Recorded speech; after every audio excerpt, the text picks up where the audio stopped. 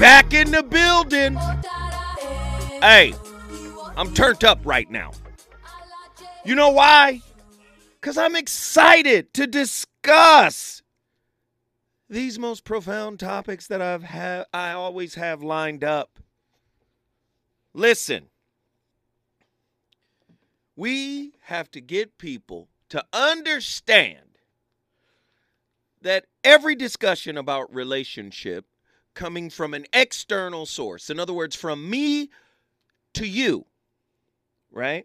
It might be the truth to me, but it can only be symbolic to you. Why? Because I, nor anybody else for that matter, can be an expert of your experience. Only you are the expert of your experience. So you can take some of the linguistic symbols that I lay down to maybe try to help you navigate your unique experience.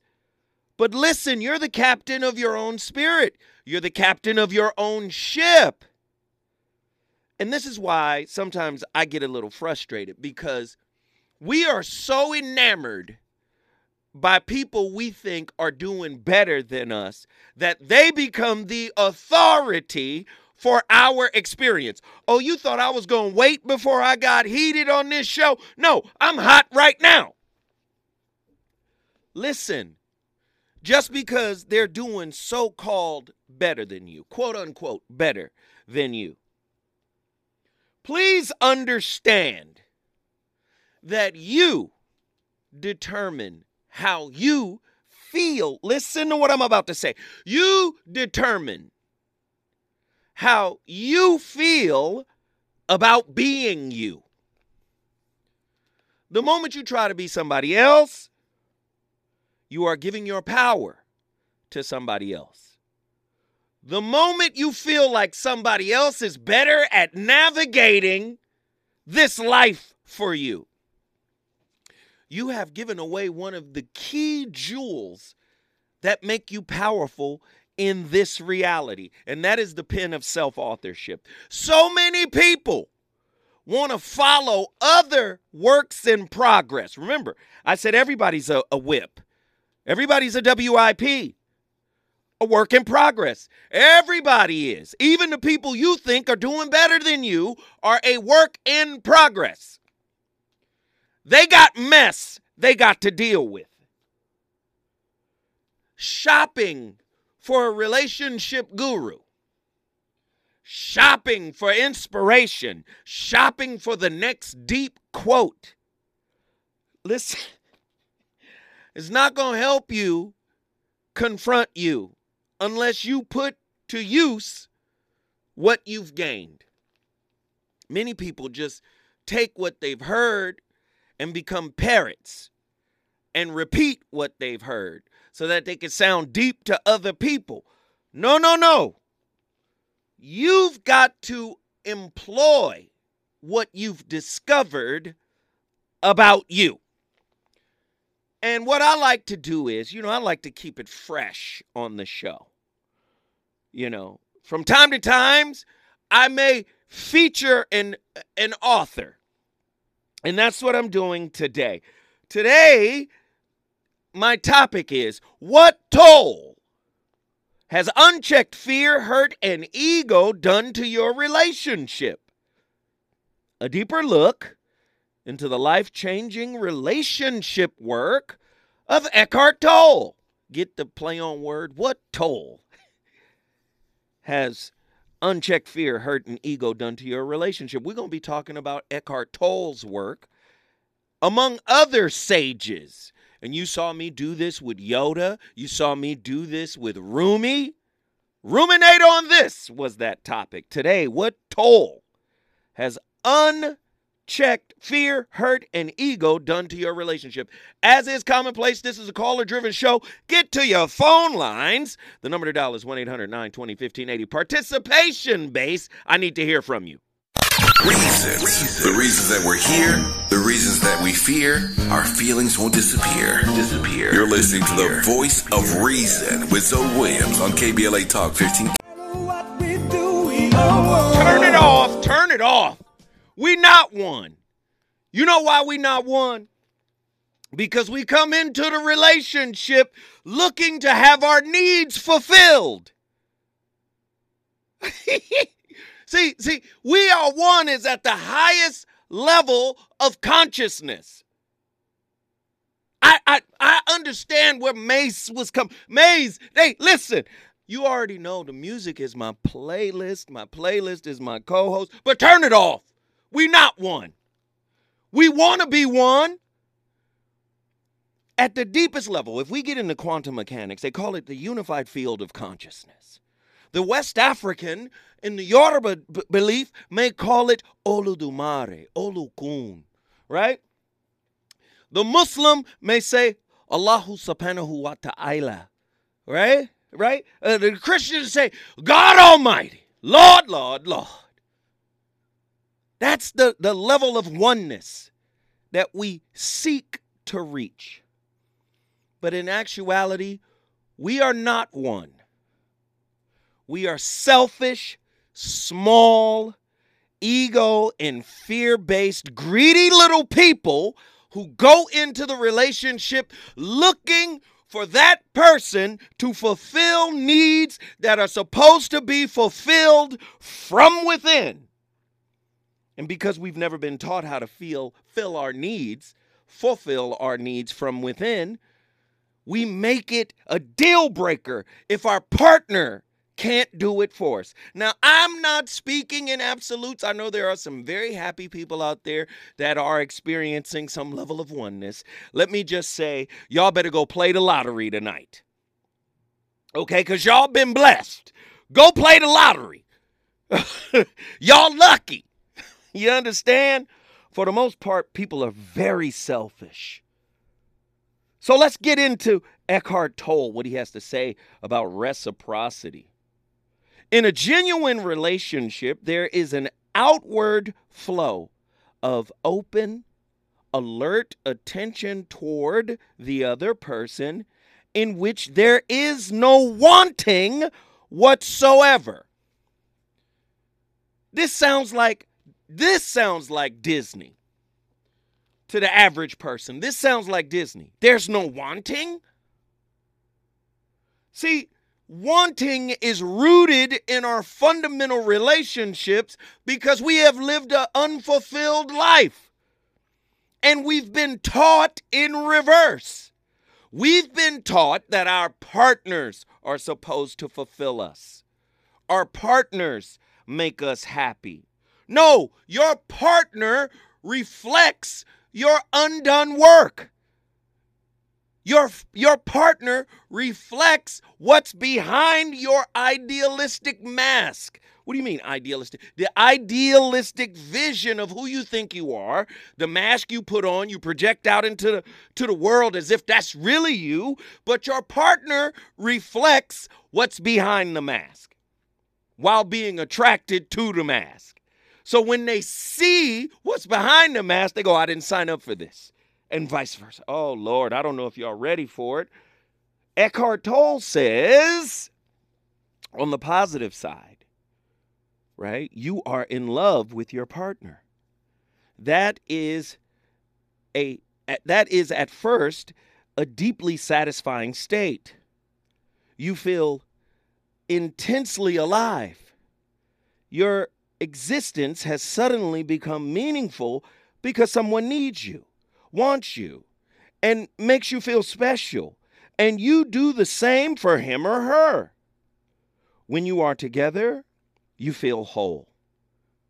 The feeling can become so intense that the rest of the world fades into insignificance. However, you may also have noticed that there is a neediness and a clinging quality to that intensity. You become addicted to the other person. He or she is like a drug. Again, where does the addiction come from? See, you've identified yourself with what you have been through. And by identifying yourself with what you have been through, the wounds make up part of your ego. This is who I am. This is what I've come through. This is what I've overcome. And so now the wounds have access to your self-knowledge. And they get to say, this is what we need from this person. Woo. Eesh. Eesh. Eesh. This is what we need. Please provide this for me. Do you understand? If you want something meaningful, I'm not talking about superficial things. I'm not talking about materialistic things. If you want something meaningful from your relationship, listen, if you want something meaningful from your relationship, here's the quickest way to get it. Bring it. If you want something meaningful from your relationship, here's the quickest way to get it. Bring it. Don't come in asking for what you can give yourself. If you want something meaningful from relationship, you must bring it. You must start there. So many of us use relationship as a type of romantic restaurant. We go in and we order what's on the menu.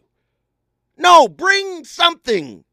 See, you hear people say it all the time, bring something to the table. What are you bringing to the table? Most people bring their societal resume, as well as their unacknowledged, unhealed, baggage, emotional baggage, psychological baggage, shadow baggage. They bring all of this stuff to the table.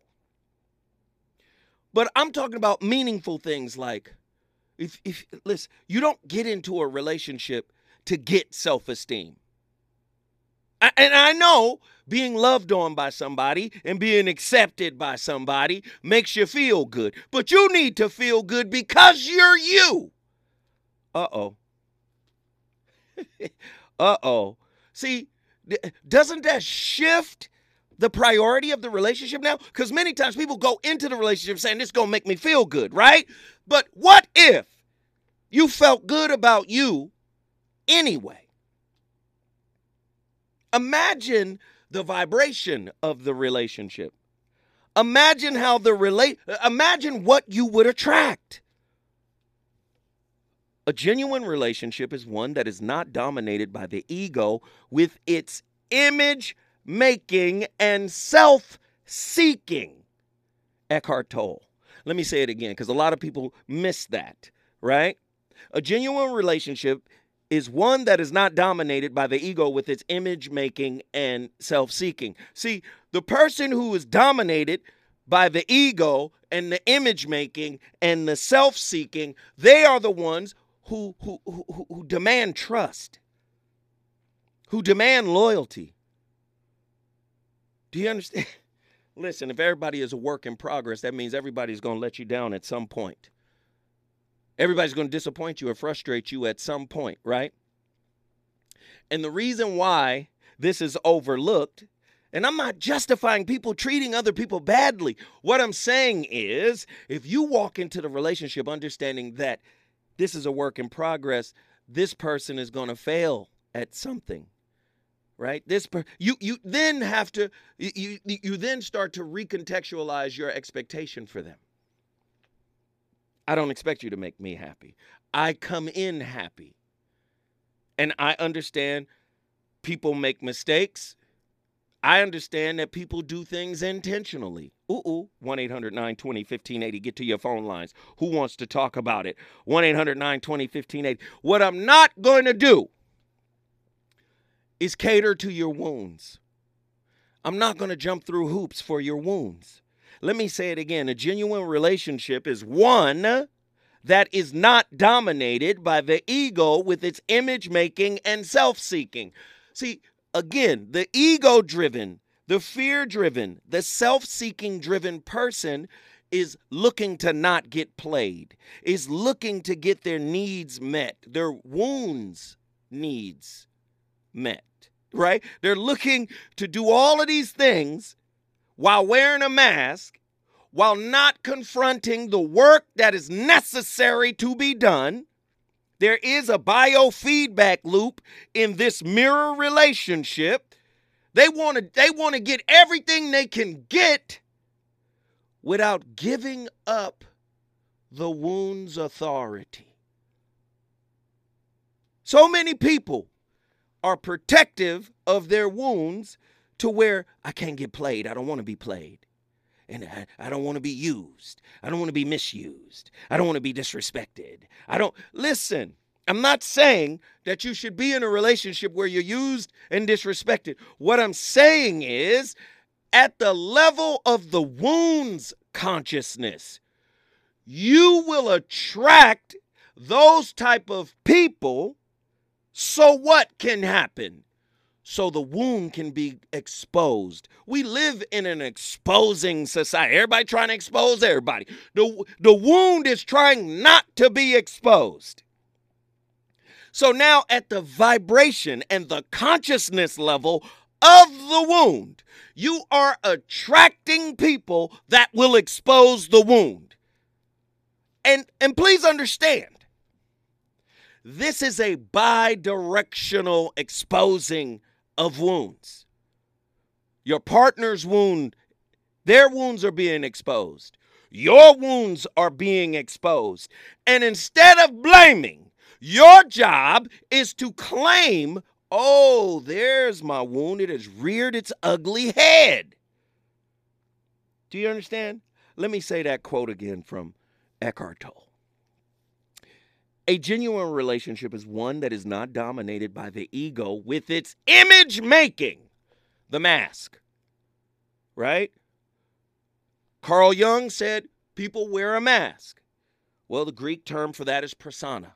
The persona, the projected idealized image of who I think I am and who I want to be accepted as, right? A genuine relationship is one that is not dominated by the ego with its image making and self-seeking, right? Your needs are your responsibility.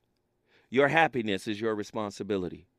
Your self-worth, your self-approval, your self-acceptance, your self-love, your self-esteem, and your self-acknowledgement are all inside jobs. Can you imagine if you got all of that off the table before you engaged in an intimate relationship? And listen, Zoe is not the one to tell you that I'm perfect at this. That's right, self-hate, self-loathing. I'm not the one to tell you I'm perfect at this. I'm not the one to tell you that I haven't engaged in a relationship before all of this stuff was reconciled. What I am the person, this is who I am. I am the person to tell you this. It don't work when you haven't dealt with it. It's not a smooth ride when you haven't dealt with it. And I'm sure many people out there can agree with me on that. Right? It's not a smooth ride if you haven't dealt with it. Do you understand? Reciprocity in relationship should be organic. Right? It should not be forced. It should not be expected. It is not an investment. It is not transactional. Listen, in a genuine relationship, there is an outward flow of open, alert attention towards the other person in which there is no wanting. Reciprocity is organic. That's Eckhart Tolle. Do you understand? But so many people, hold on now, what are we doing? Where's this going? How will my needs or my wounds be fulfilled? How will my wounds be protected by you? How will you feed my wounds? My wounds need to be fed by you. That's not my job. When I come forward, you think I'm going to stop? I got so much more to talk about. We on fire this evening.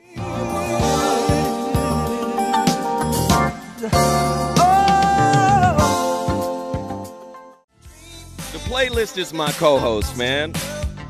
And I know y'all love Maze. But the whispers, yikes!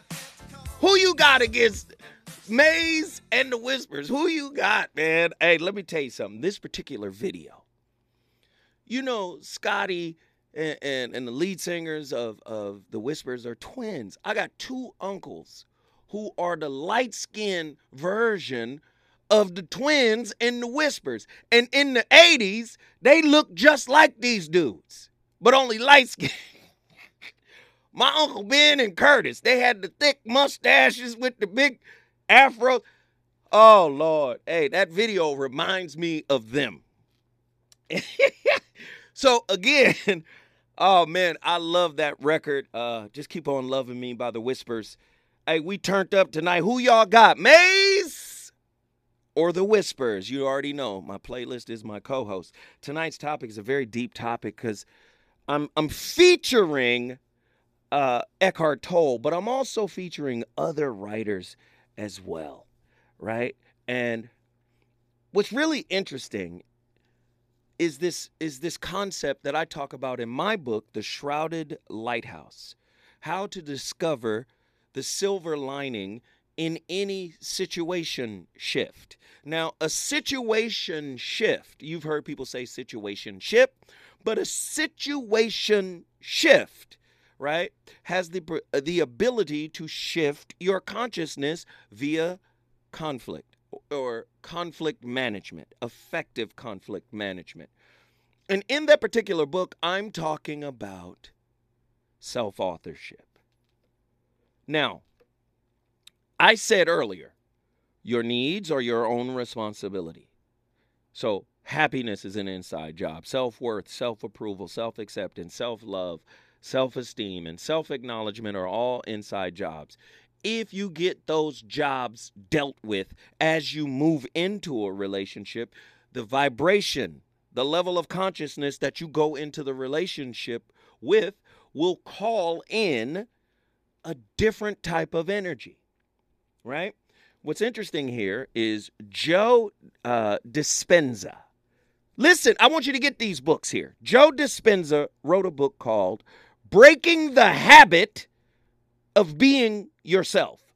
How to Lose Your Mind and Create a New One. Why is that important? Because whatever is in that old mind might be broken, might be limited, might be wounded. And so where there is a broken, limited, wounded mind, there is a vibrational and consciousness match to go with it. In other words, it's resonating at a certain level, and it's calling in certain experiences that are designed to mirror back to you what needs to be shifted. This is what Joe Dispenza says. Can you accept the notion that once you change your internal state, you don't need the external world to provide you with a reason to feel joy, gratitude, appreciation, or any other elevated emotion?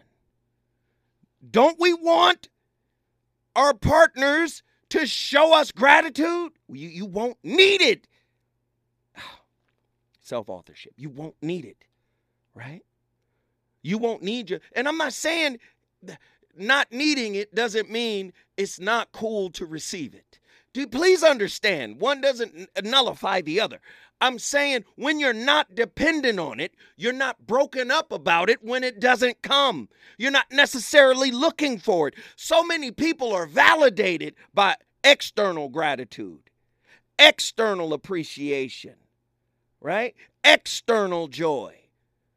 But when you're happy just to be you, when you're happy to just, hey, it's me and I'm okay with me, wounds and all.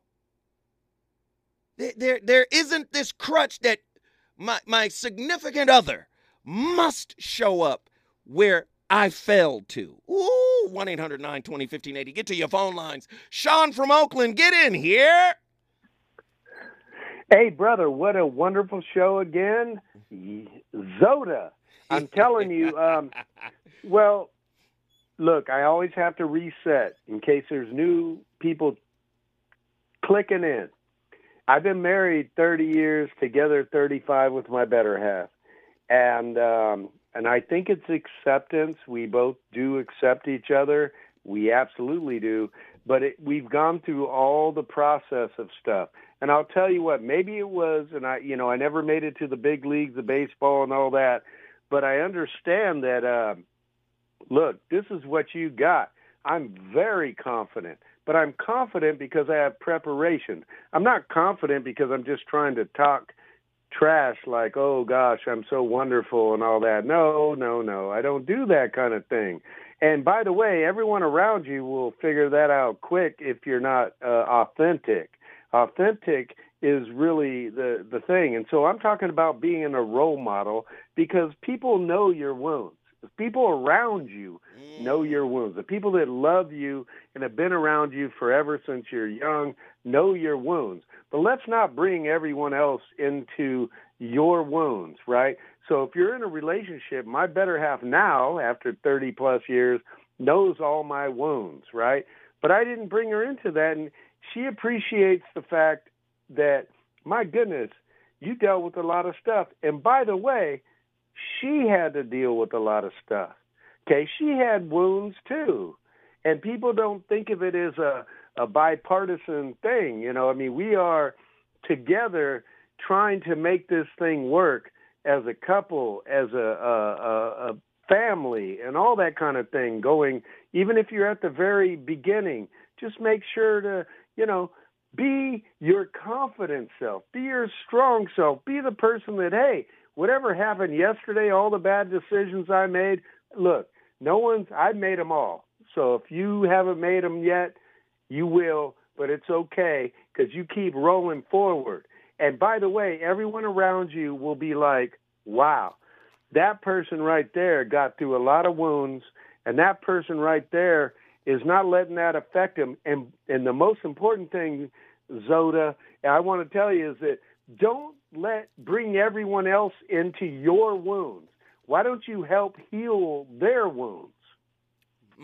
Interesting. Here go my guy, Sean from Oakland, California. Once again, we always appreciate your contribution. Call in anytime. McCovey Cove is full of home runs because of Sean out of the brother. Bay Area. Thank you, brother.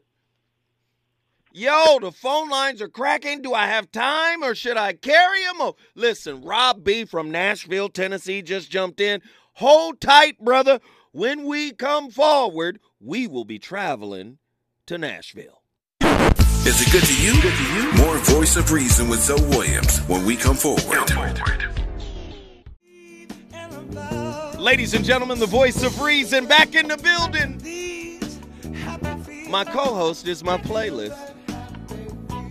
Can you imagine if your spirit just felt like this in an organic way? You walk into the relationship just feeling like this, man. It's not contingent upon what they do. It's really contingent upon who you are.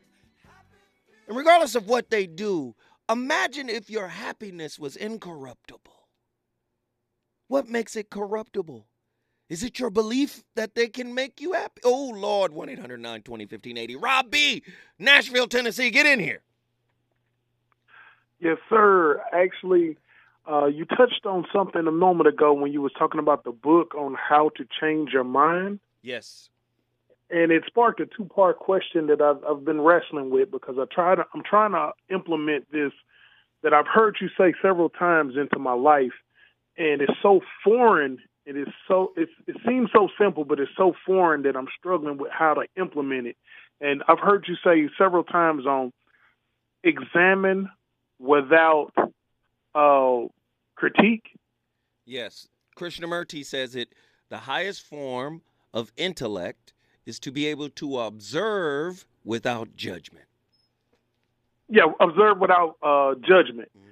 How do you observe something without judging it, but still recognizing what it is? So, like, how do you see something without having to uncover? Okay, what am I looking at? Right, and this is a very first off, that is a process to even get to that point, to be able to observe without judgment. You have to first say, what did I go through? And then once you discover what you've gone through, then you have to work through the process of the grief. So, the Kubler process, there's denial, there's grief, the whole 7 steps that she outlined that we struggle with when we lose something, or when there's a wound, or when we recognize or realize something. So at the end of the day, once you get through that process of judging, of fearing, of denying, of critiquing, of labeling, because many people don't, what they tend to do is identify the 7 stages of grief. Exactly.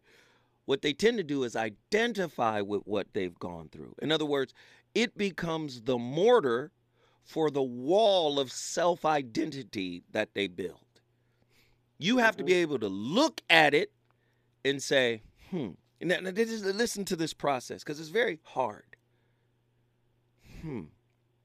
My parents were a work in progress. They didn't have a full toolbox to be able to reconcile conflict, to be able to reconcile grief, to be able to reconcile the generational curses that they inherited. You get what I'm saying? So you have to be able to put yourself in a mindset to go, wow, they were spiritual children. And it's hard to do that because first you're going to blame them. Why did you do that? How come you didn't show up? Do you see? There's the judgment piece. Why weren't you the father that I needed? Mom, why would you do that to dad? Why would you talk negatively to me about dad? Do you get what I'm saying? You have to get past that. And like I said, it's easy to say, and you're right, to say the highest form of intelligence is to be able to observe without judgment. But the only way to melt the mortar of the wall that you built up, you're going to have to be able to get to that point where you can say, wow, I love my mother, but she wasn't perfect. I love my dad, but he wasn't perfect. Right? You have to get to the point where you say, wow, these people were on a spiritual journey too, and they took it as far as they could take it and then handed the generational curse, i.e. task, off to me so that I could complete the journey. This is why the ancient Africans say, you are the sum total of all your ancestors. This is why ancestral reverence is part of the West African belief system, right? Because they're saying you are a better version of them and they still live through you. So sometimes whatever you had to deal with is really some unfinished work on their end that you inherited. So how do you break it down? Let me see what I inherited from them. Now, watch this. The Western mind is different. They will go with attachment theory. John Bowlby, right? People just say, well, you say, wait a minute, how did I get an insecure attachment? Well, you got it from your primary caregiver. Well, what was up with them that I got insecurity in terms of attachment? What was going on with them spiritually that made me adapt an insecure attachment style, which you go on and carry into your adult life? Do you see what I'm saying? It's all connected. So how do you break it down? It's a journey in and of itself to get to the point to say, I release you of the expectations that you were never able to fulfill. Woo. Do you see that? Mom, I love you, and you did the best you could do. Think about me, man. My mother, 27 years old, had already been living in the projects for 10 years. The best she could do was get us out of the projects. After that, I was on my own. I had to figure it out. And for years, here I am trying to teach her and share with her my journey and what I'm learning. And at some point in my life, I came to it's not your job to teach her. She's done her job. You out the projects. Do you understand what I'm saying? I had to stop. Yeah, I mean, go ahead, brother. I was because I see that in my own life with my parents, and I'm trying to apply that to discover some things about myself as well. But the harder part for me seems, how do I apply this in my intimate relationship? Ooh, here we go. Here we go. When we come forward, this is what I'm going to do. I got to hold him over. Rob B., you got to stay with me. Because we got to talk about this. Because let me just say, in the intimate relationship, that's the actual classroom. You hear me say this all the time. Relationship is a highly reflective classroom where the biofeedback you get from your partner is your personal curriculum. So in the intimate relationship, you've heard me say it, walk into that sucker looking for you. How am I going to show up? How are these generational curses, i.e. tasks, i.e. curriculum, how is this going to show up? I need to be looking for it. And when I see it, I need to take ownership of it and embrace it with empathy. Ooh. See, I take that higher. It's not just embracing it and looking at it objectively. I say, no. Look at those wounds with empathy. Ah, this is how I show up. Oh, this is who I am. Now, put some empathy on it. I understand where you came from. I know why you're here. I know my mom. I know my father. And I know how I got you. That's how you talk to this wound. When we come forward, me and B go kick it some more.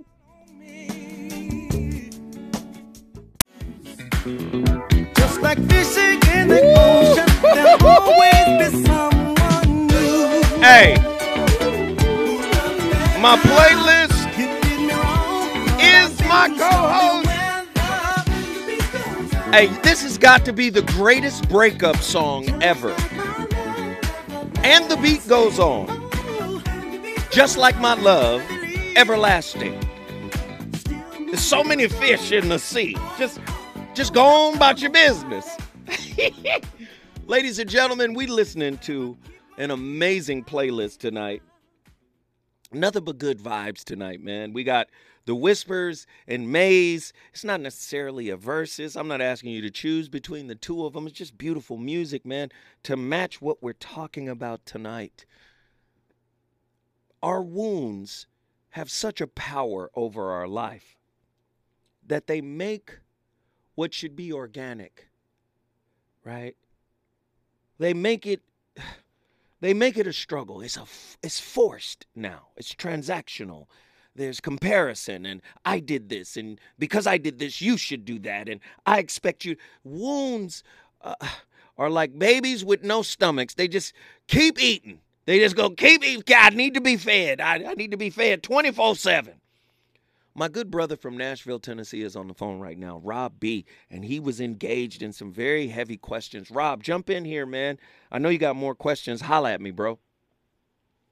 Well, as we was leaning into how to apply it to our intimate relationships, I've started doing that second piece as well. When I do see something that's off, when I do see something that might irritate me or trigger me, I try to, or when we have our altercations or whatever, when I get away from the situation, get a chance to think, I always try to find, where was I in this? What could I have done better? What is this reflecting back to me?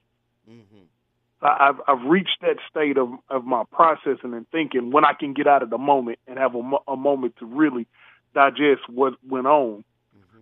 But I'm still hung on that piece of observing this thing or this situation in a relationship without judgment. Well, this is another. Like, how do you even? This is another part. Say, how do you even know? Go ahead, bro. Go ahead.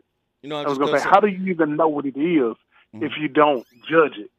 Well, no. See, again, in the Western world, evaluation is pass or fail, good or bad, right or wrong.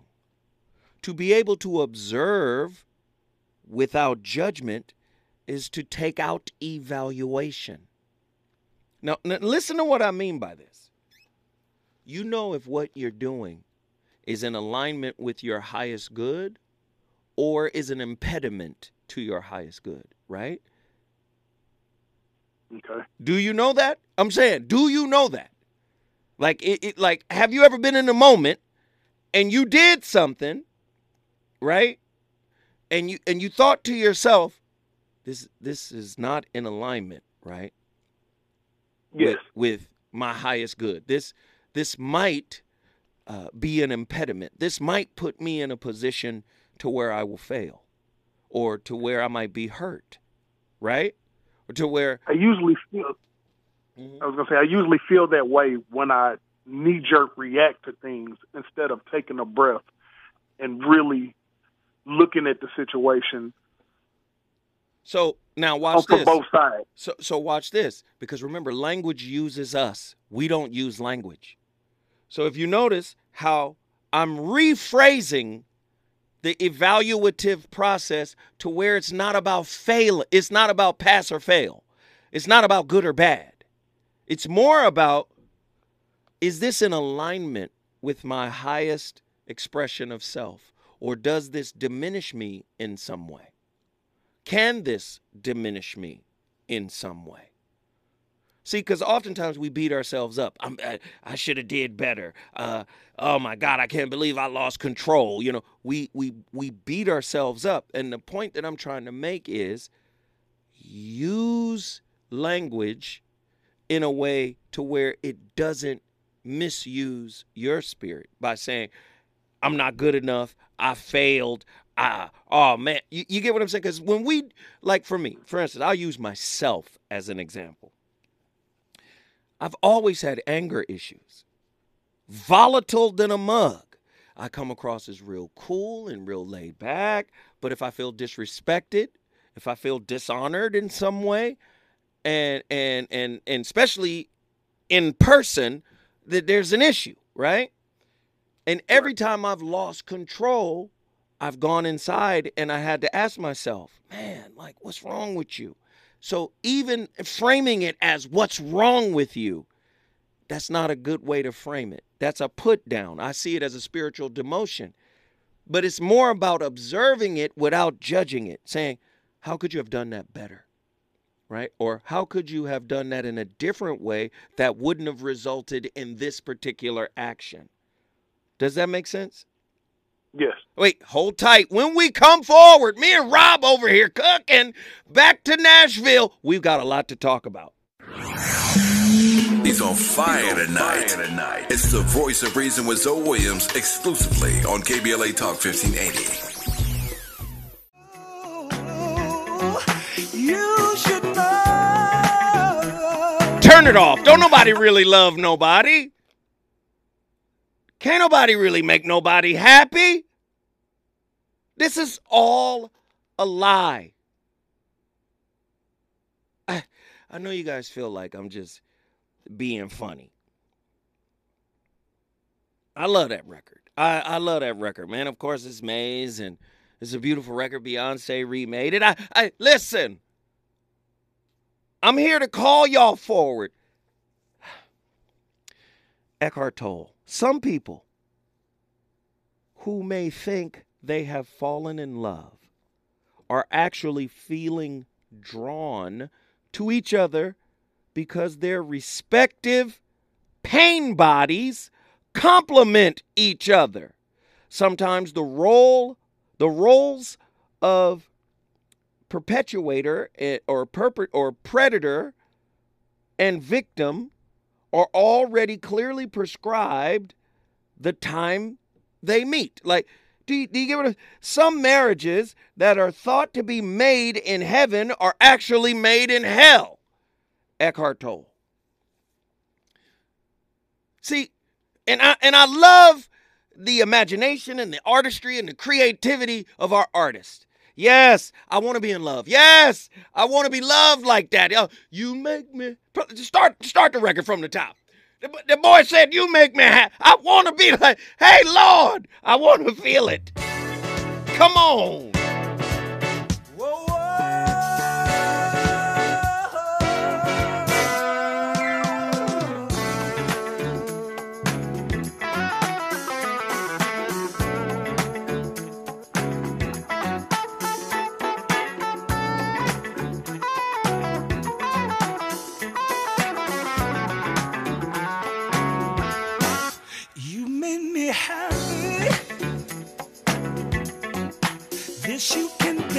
turn it off. Lord have mercy. It's just painful. Eckhart Tolle. You cannot love your partner one moment and attack him or her the next. True love has no opposite. How many times have you fallen in love with somebody for them to later become a villain? You play the role. Listen, they're the villain to you, but you're the villain to them. Because wherever you blame, you've turned that person into a villain. Whenever you blame, you turn the person into a villain. But the question is, how did you attract the villain? How did you attract the person that was cloaked as the victim, that was cloaked as a nice person? How did you attract a cloak? 1-800-920-1580. Rob B. from Nashville, Tennessee. Talk to me, man. We attract them because we don't want to deal with what's ours to deal with. Everybody wants to be the victim, but no one wants to look at how they contributed. But okay, let's do this. And of course, this is without judgment. The highest form of observation is to be able to observe without judgment. So the highest form of intelligence is to be able to observe without observation. So now the question becomes, what have you observed in yourself, right, that made you a co-conspirator, an accessory to the relationship crime, whatever it may be? It may be poor communication. It may be violent communication. It may be verbal abuse. What have you, and this is not about you judging it. This is about you saying, this is how I communicate when I'm under pressure. This is how I behave, or these are moments I behaved. Talk to me about that process. For me, initially, I was combative and would blow up in arguments. So to decrease that from occurring, I got into a place of being avoidant. And I'm just now realizing how damaging being avoidant can be. Avoidance creates conflict because you can only avoid for so long. This is why I hate the word tolerance. Because tolerance implies a silent time limit. You can only tolerate something for so long. You either accept it or not. Keep going. Well, for me, that avoidance can also build up and turn into resentment, unforgiveness. And that's what was being reflected back. And it took seeing that being reflected back to okay, I'm guilty of this too. So then I got into the struggle of how do you be something as opposed to, okay, this is just an act when you've never done it before. Like trying to be what it is you seek, but it not be transactional and it not be just an act. Well, when you're really moving into trying to be what it is you seek, and also just trying to be a better person. I'm listening, brother, because you're cooking right now. I don't want to interfere with your cooking. You're cooking. Let's go. So it's all of an ongoing process of what I'm going through, of just trying to do something different or trying to be different, not just do different, but be different. But do you see how talking about it and letting it flow without judgment, without self-condemnation, right? You're not condemning yourself here. You're just sharing it. Sometimes, and especially for men don't get to just share how they really feel, right? So you're here saying, man, I could be avoidant, and that avoidance led to more conflict. To just be able to say that without somebody going, you need to stop doing that. You wrong for that. See, that's your problem. You get what I'm saying? This is how you got to deal with yourself. This is how you empathize with yourself. You got to say, it's okay that I'm that way. And not that it's okay with me. It might not be okay for others, but it's okay with me that I'm that way. And you look at it with empathy. Is there a way we can speak to others? Listen when I say we. This is the ego and spirit having a conversation? Is there a way we can talk to others without being avoidant, without blowing up, without being aggressive, without speaking in a hurtful way? Is there a way? I have to do this with myself. There are times I done popped off. Come on, brother. Talk to me, man. Do you hear what I'm trying to paint here?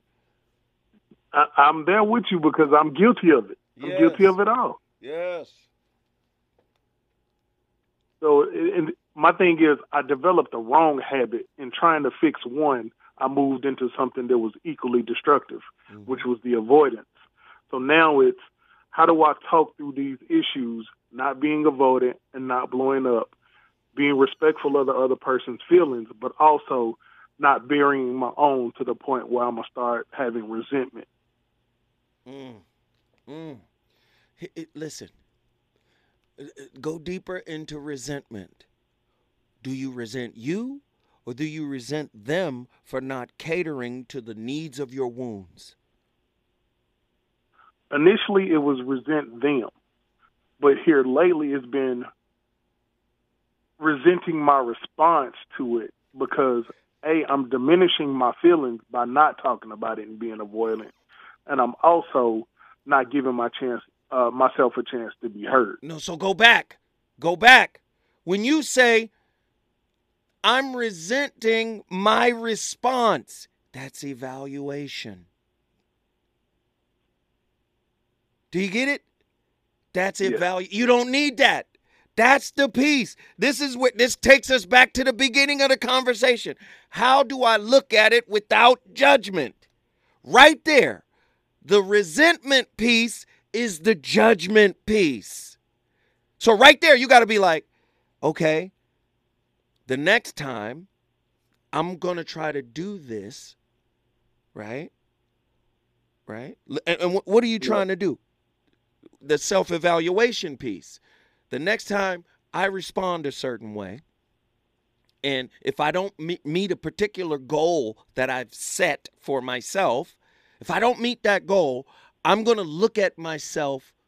I'm going to try to look at myself without resentment.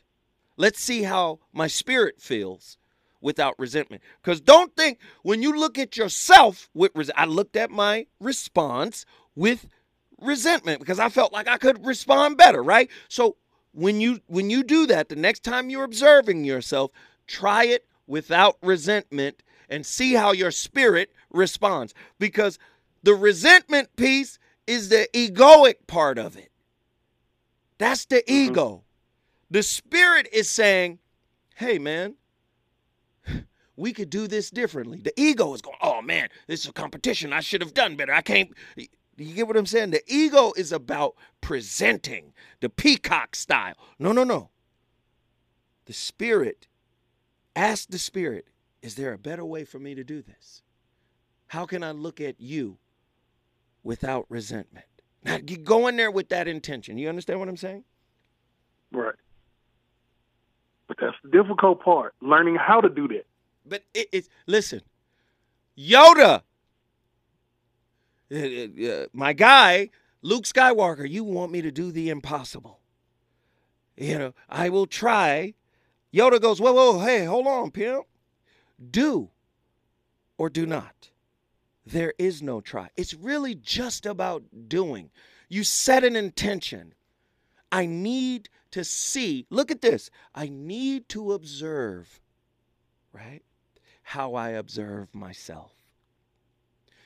Am I this goes back to Colin Tippin's work, radical self-forgiveness. You got the three judges internally. You got the adult judge. You got this is you as an adult. You got the father and the mother, the parental judge, and then you have the child, right?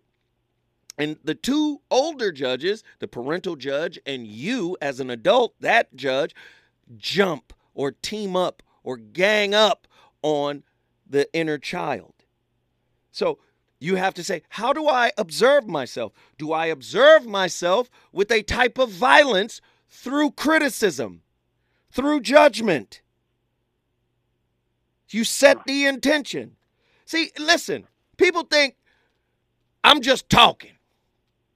I can't just talk about this stuff from reading a book. I actually do this stuff. And yes, the work is hard. Yes, it's difficult. And it's an incremental process. But the reality of it is, if you go in and with the intention of, I'm going to turn off my inner critic, my parental critic, and I'm just going to look at it through the eyes of a playful child without judgment. I made a mistake. It's fine. The same way you deal with a kid. It's all right. Get up. You okay? Mistakes happen. Come on. You can do it. Self-empathy. You see? Mm-hmm. There it is. Hey, Rob B., let me just say, man, you walking with me through this journey right now. Man, I so appreciate this, man. Thank you. All right, I appreciate it, brother. Call in anytime, man. You done gained your seat. The seat is gained, man. On the Voice of Reason, we're on fire tonight. Please call in. That was Nashville, Tennessee. If you want to bring your city into the building, it's real simple. All you got to do is call me at 1-800-920-1580. I already see it.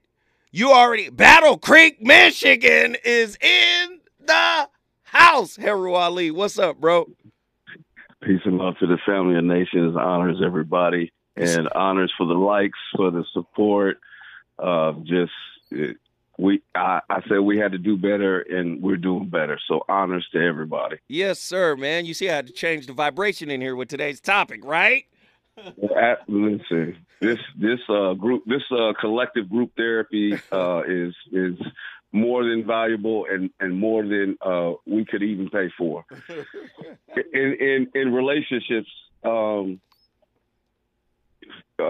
part of the aspect is you have to be willing to risk. I said it in the chat. Willing to risk. What are you willing to risk / lose for being your authentic self? We're talking about acceptance and cooperation. I told you I never compromise. I only will cooperate. You either take the risk or you lose the opportunity. Even in the state of being a work in progress. Because lately it's like, listen, I'm tired of not having what I think that I have earned, right, in relationships. And it's like, sometimes that starts off, you got to be like, you have to let it be known. Listen, this is what it is. This is who I am. Can you handle it? Can you go big, baby, with me? You know what I'm saying? Wait, hold on, Heru. Here come Heru. When we come forward, Heru is finna do this usher breakdown. Ladies and gentlemen, the Voice of Reason is on fire, and Heru is about to keep it cooking. Wow.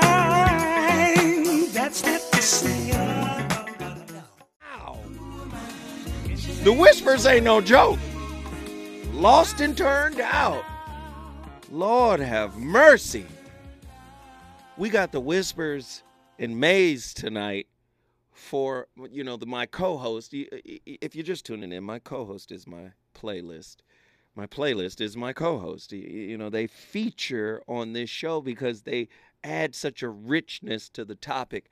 My brother Heru Ali from Battle Creek, Michigan is on the phone line, and he was really getting ready to cook. He was really getting ready to start something, which is common fare for him.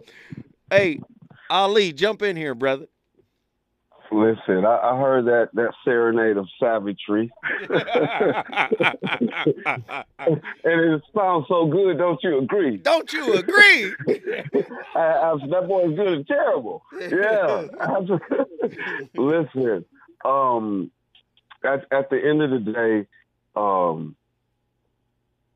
always say, try and wake up every day with an attitude of gratitude and be as present in the moments that you're blessed to have. But I think, I need to give a hypothetical gift of fear to everyone that's listening.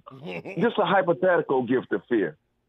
Listen, if you received a terminal diagnosis tomorrow, would you continue to live and exist the way that you exist right now, or would you immediately, knowing that you had a limited days, because we act like we're going to live forever, knowing that eventually we're not, but we act like that.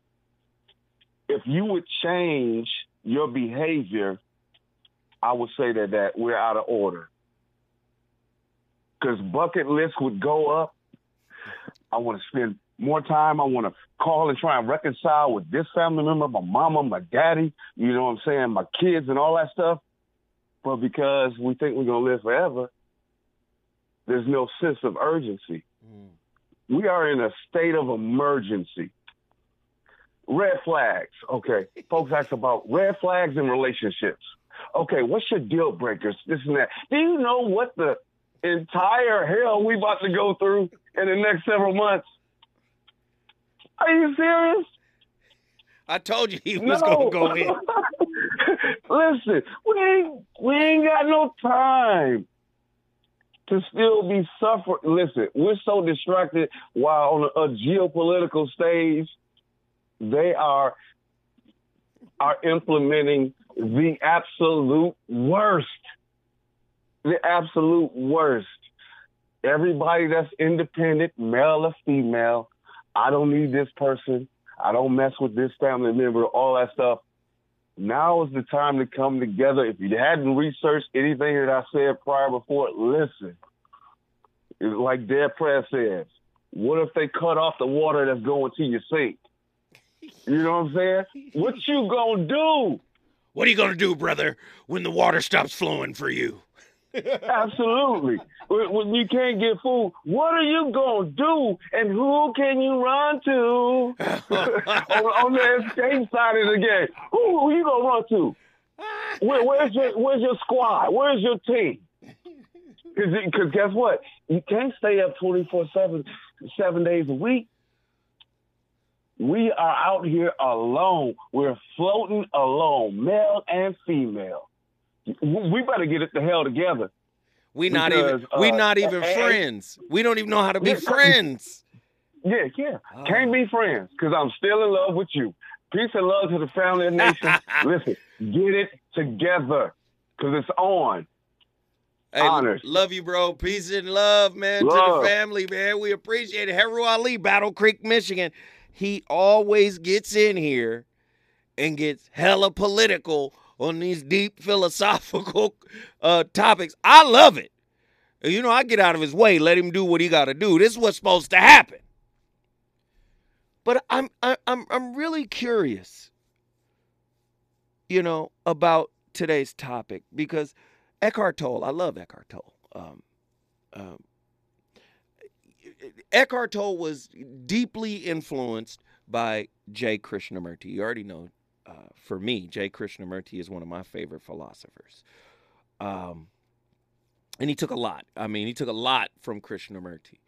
Krishnamurti was the first person that I've researched that talked about the mirror relationship. Now, I'm sure it goes back even further than Krishnamurti because he was born in 1896 or something like that. He died in 1986. But he has a whole book called Relationship as a Mirror. He says, relationship is a mirror in which I see myself as I am.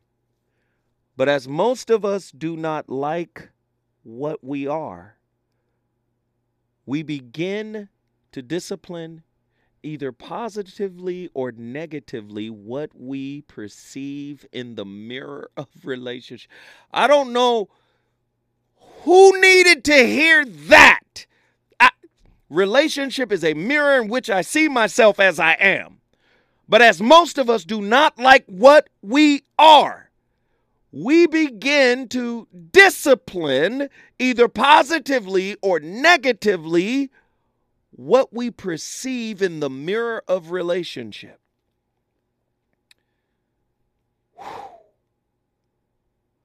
Eckhart Tolle comes along and says something similar to that.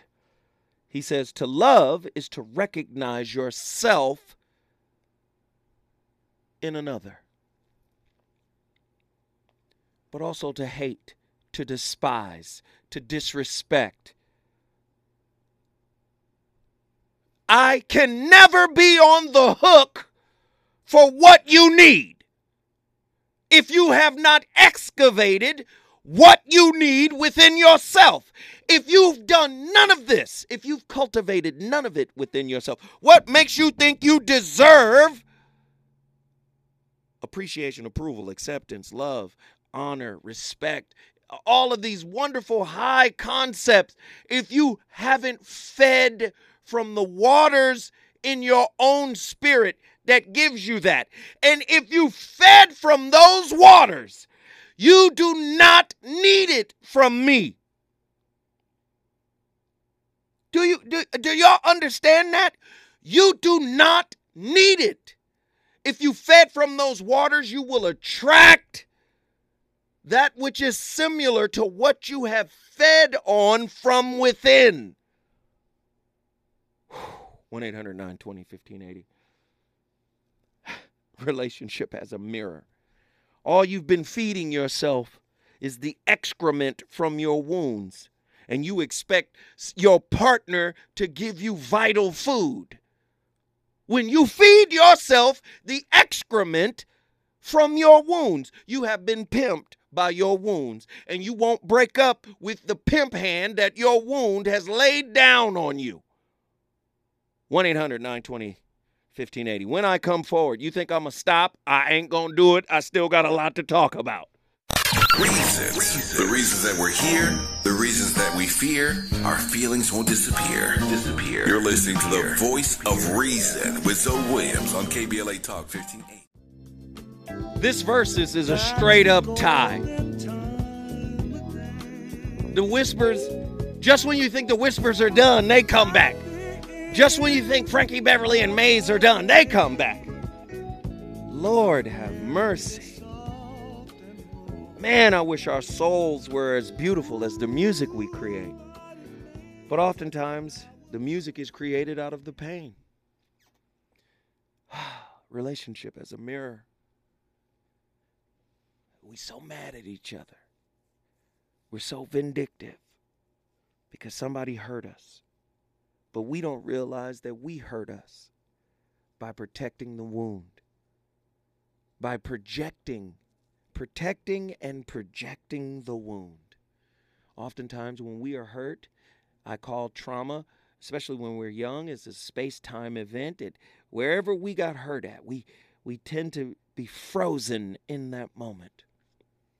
There's a book out that is called The Body Remembers.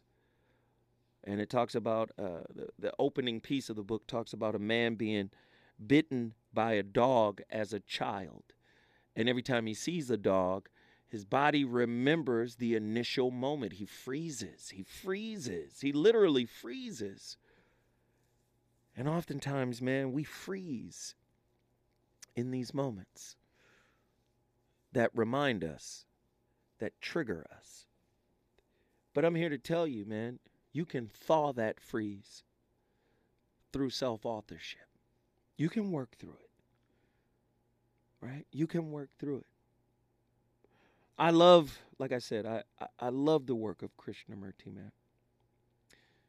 He says, listen very carefully. He says, if you recognize the illusion, then you can, by putting it aside, give your attention to the understanding of relationship. But if you seek security in relationship, it becomes an investment in comfort, in illusion. And the greatness of relationship is its very insecurity. By seeking security in relationship, you are hindering its function, which brings its own particular actions and misfortunes. When insecurity creeps into dependency, as it inevitably does, then that particular relationship is cast aside and a new one is taken on in the hopes of finding lasting security. But there is no security in relationship. And dependency only breeds fear. Fear of loss, jealousy, ownership. I'm going to lose ownership of my person. I I digress. Without understanding the process of security and fear, relationship becomes a binding hindrance, a way of ignorance.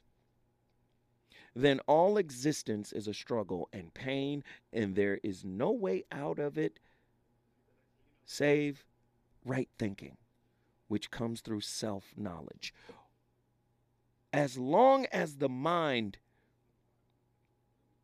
Now, I don't know why my son would call me right now knowing that I'm on air.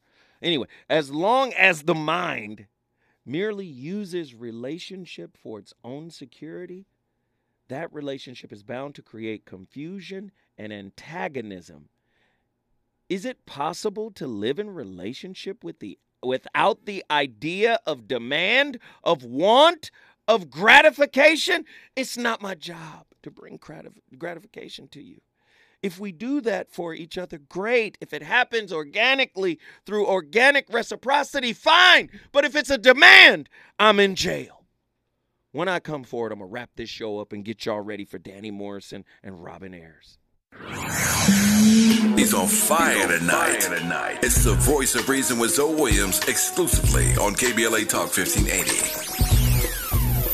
If you were lied to when buying a timeshare and want out, you need my help. Hi, I'm Chuck McDowell, CEO and founder of Wesley Financial Group. 10 years ago, I started the timeshare cancellation industry by exposing the ugly truth about timeshare and giving folks the straight facts. I've been fighting the timeshare giants ever since, so no one knows this industry better than me and my team. Today, we have 383 employees and have saved our clients an average of $65,000 in lifetime payments. Imagine putting those timeshare dollars back in your pocket. If you were told at a timeshare presentation that this was available today and today only, that timeshare was a great investment, or your maintenance fees will never go up, call my office now. I guarantee if we take you as a client, we will cancel your timeshare or you'll pay nothing. Call now for your free information kit. 800-885-9797. 800-885-9797. 800-885-9797. Yeah. Dress shoes, no socks. You got them gators on. Come here, girl.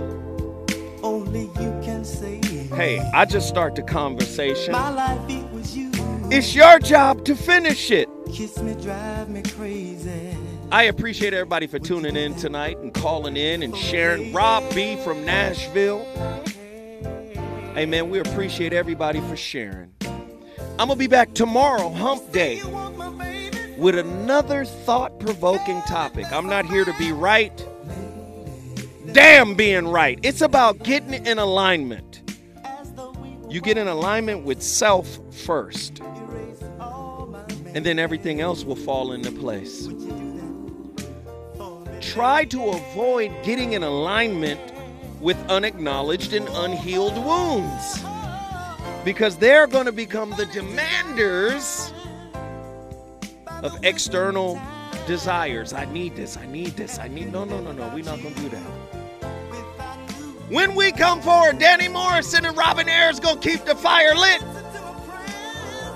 Zoe Williams, the voice of reason, is always on fire.